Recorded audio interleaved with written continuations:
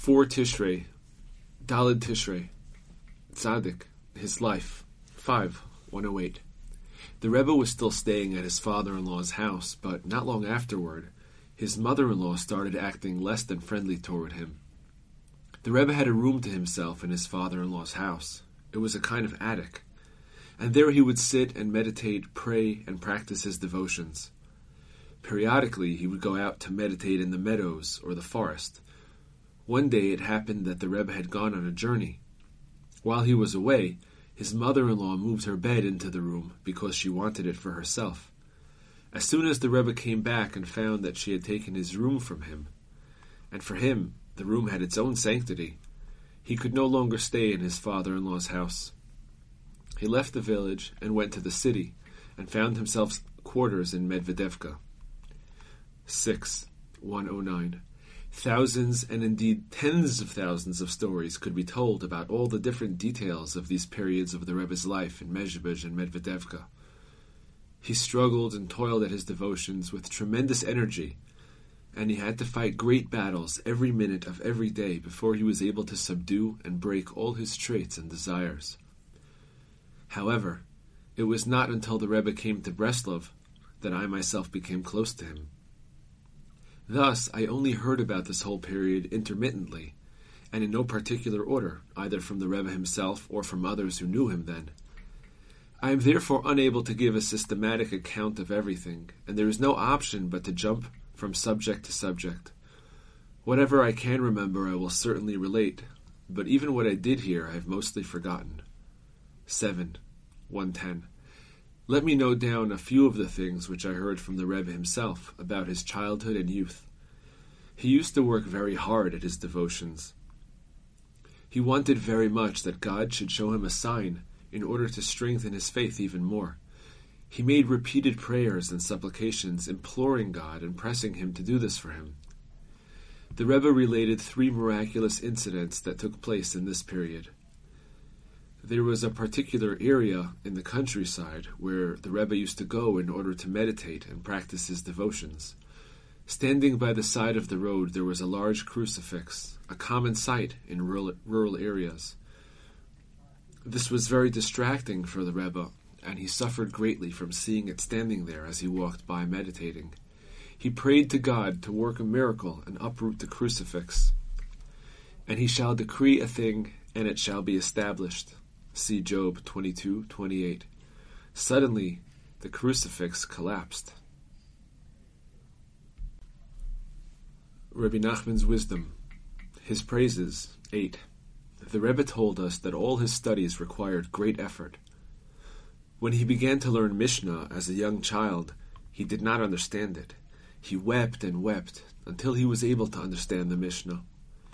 Later, when he studied more advanced works, he again found himself unable to comprehend them. Again he cried bitterly until he was worthy of understanding.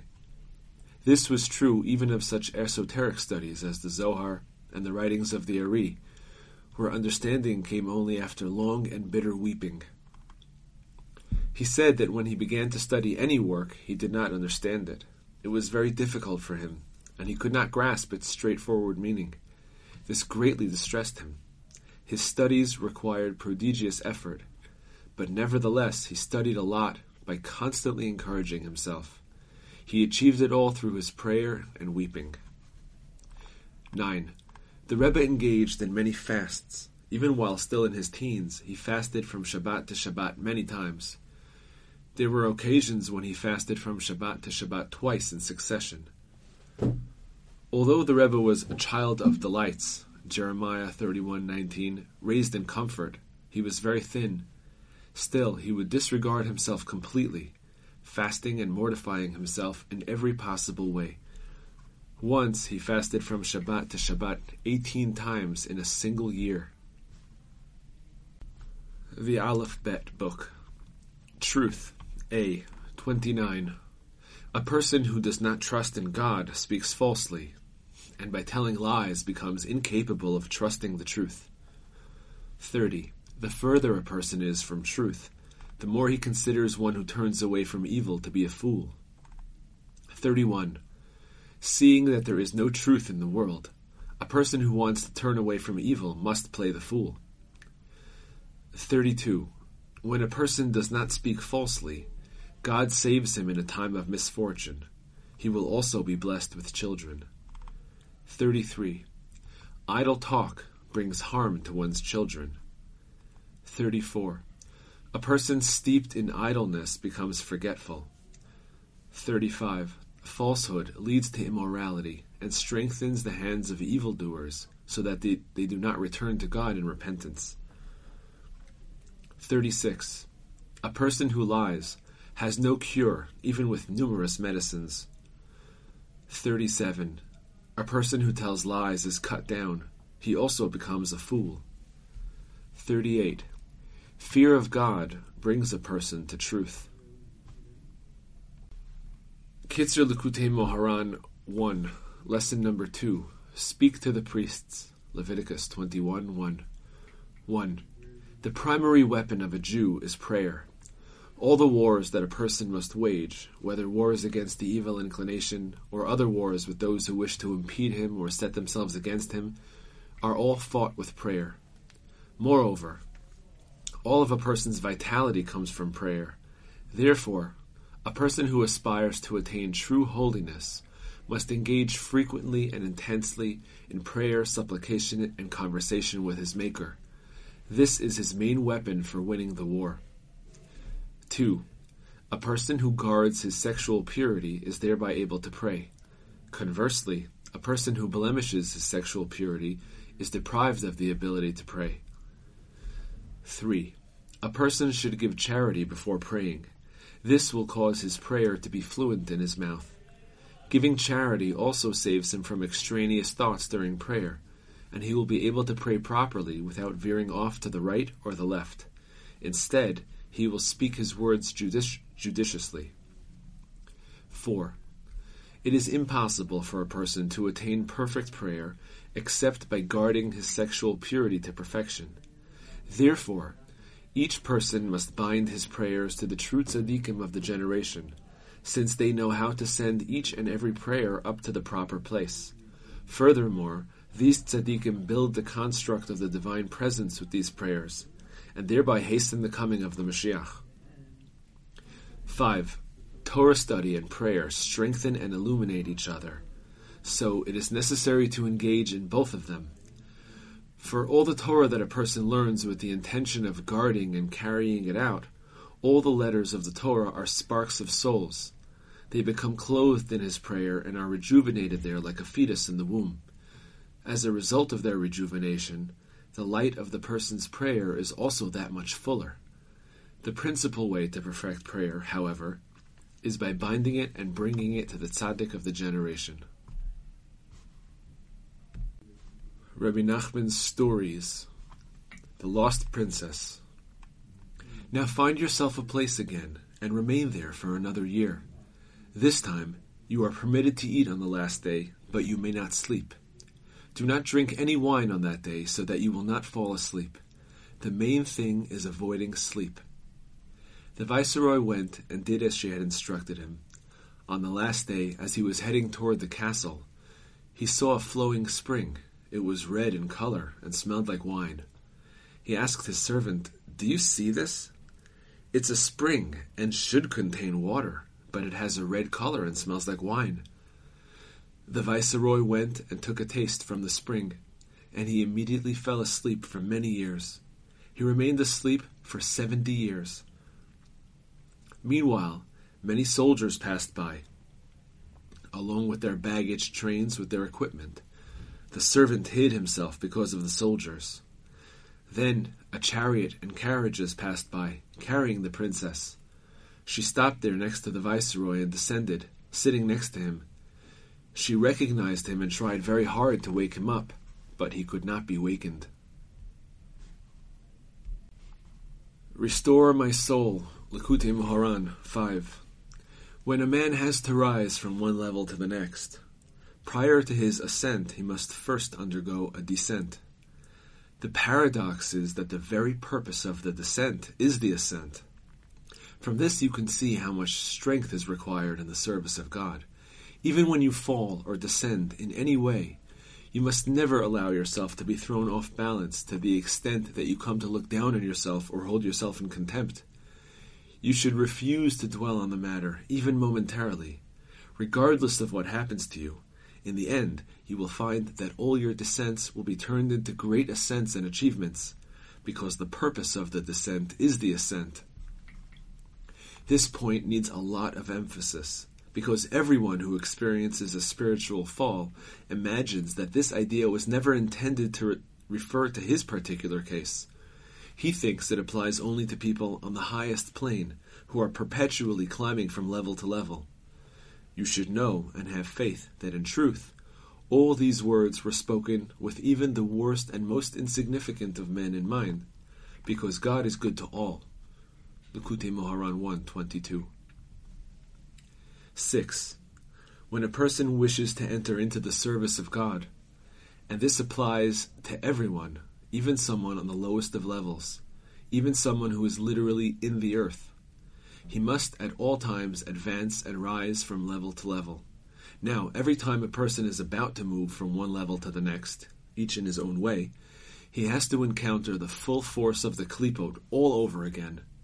These are all his desires and fantasies and wild thoughts, the distractions and obstacles that are ranged against a person at every moment and that try to prevent him from entering the gates of holiness.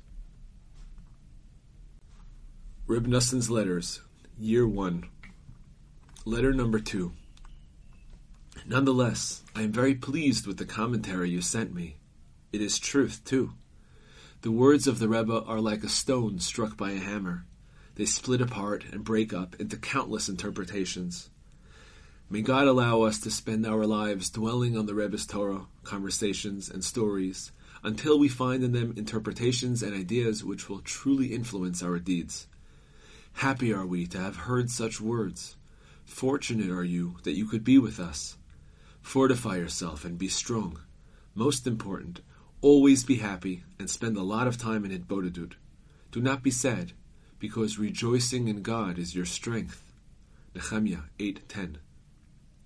May you attain peace, joy, and happiness as you desire, and as the desire of your Father, who seeks your well-being always with a mighty love, and who longs to see you in life and peace. The insignificant Noson, son of Reb Naftali Hertz, may his light shine. Greetings to all our friends with a great true love. My dear brothers and friends, my masters, students, and comrades, I implore you to pray for me always. As for Rabbi Yitzchak Isaac Yosef's request that I send the text of a prayer for seafarers, my mind is not at all clear right now, and I cannot possibly compose one. There is already in the prayer book Shari Tzion, Gates of Zion, a prayer for seafarers by the Ramban. You merely need to make a few adjustments when you are praying for someone else. These will be obvious when you see the prayer. Whatever additions each one of you may want to make from his own heart can be in the vernacular. More than this I cannot write right now. Peace, life, and everything good. Strengthen and fortify your hearts, all you who hope in God. Noson, the same. My dear son Reb Yitzchak, may he live. What pleasure I had from the greetings you sent me. May you always truly feel this way. For God's sake, apply yourself to your studies, for it is your life and your length of days. You must also practice your writing every day, because your style is still not at all accomplished. It is like a child's. Composition is a basic element in Torah, in serving God, and in social interaction. Therefore, you must try to develop a pleasant and lucid style. It is especially important for you and for the other members of our group, who, as you know, employ writing a great deal in our work to benefit the community. I do not have time to continue now. The words of your Father, who desires your true, eternal good and success. Noson, the same. Reb Noson's Letters, Year 2. Letter number 232. The woman Sarah left following your promise to be in your house. In my opinion, though, right now you are quite distressed about this because another maidservant is not available. Nevertheless, God will surely help you, and you will find one to your liking. Then you will thank God that she refused in this matter, because it is for your good. God willing, when you are here, I will also speak to you about this. For all the laws of proper human conduct, derech eretz, are related and combined with divine service. For each day is made up of Torah and derech eretz, and they are interrelated, as every person can understand for himself. In all matters, the only thing a person can do is wait for God's salvation, and in the meantime, petition Him to send him what he needs. Whether it is something small or large, whatever a person needs, be it food or drink, clothing, shelter, eating utensils, furniture, servants, tuition money, whatever it is, there is no advice and no strategy except to throw one's burden upon God, that He will send him what he needs. If a person needs to take some action or discover some advice or strategy about what to do, he should rely on God to supply him with it and to supply him with good advice at the proper time. Everything requires good counsel, for everything involves a great many doubts and all kinds of uncertainty about how to proceed, to the point that a person has no idea what to do other than to rely on God and ask Him to have compassion on him and send him the good counsel that he needs. The words of your Father, whose love for you, along with your desire for good, has compelled me to write these words now. My eyes are to God that you will inspire yourself with this. Really and truly, we can be happy. For thank God we have a grandfather, Rabbi Nachman. We have someone to lean on, thank God. All is vanity. All is vanity. People are vanity, and human beings are a lie. But the Torah teachings that we received in this generation, true original teachings such as these, they are the words of the living God, the words of our God which will stand forever, for the truth stands. Nasan, as above. Shemot HaTzadikim. Nusach Acher. Miruvein, Chanoch, Falu, Chetzron, Karmi, Zakur, Nemuel. Mishimon, Yamin, Ohad, Yachin, Tzochar, Shaul, Nimri. Milevi, Omri, Zatuel, Hanania, Sidri, Moshe Al-Gabehen as leader. Mi-Yehuda, Arach, Aruch, Yonadav, Betzalel, Shefatia, Nachshon. Mi-Yisachar, Tzair, Ya'akan, Igal, Faltiel, Otniel, Choni. Mi-Zevulun, Sered, Elon, Suri, Yachleel, Elihu, Nimshi. Mi-Binyamin, Sinav, Chislon, Eldad, Medad, Achituv, Matanya. Mi-Dan, Buki, Yagli, Achinoam, Achiezer, Tseri, Hananel. Mi-Naftali, Elishama, Sumchus, Zavdi, Yochanan, Elchanan, Eliakim. Mi-Gad, Chagai, Zarchi, Kenan, Matityahu, Zecharyahu, Shuni. Mi-Asher, Pashchur, Shilmi, Hananel, Shalom, Achazyahu, Shechanyahu. Mi-Yosef, Yair, Yoezer, Faltiel, Adonia, Ram, Machir. Eldad, Medad, Chur, Yair ben Menashe, Novach. Reb Nassan's Prayers 1. Prayer number 4. God of Israel, how I have sinned against you. I have sinned, I have transgressed and rebelled, and I have done what is evil in your eyes. Here one should specify one's sins in detail. Hashem, you are the righteous one, and I am ashamed and embarrassed. What can I say? How can I justify myself?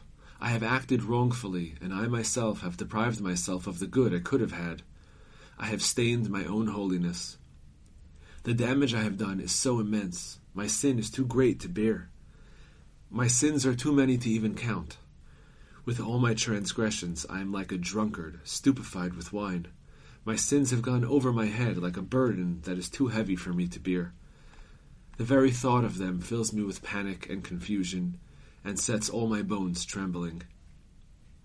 There is no peace in my bones because of my sins.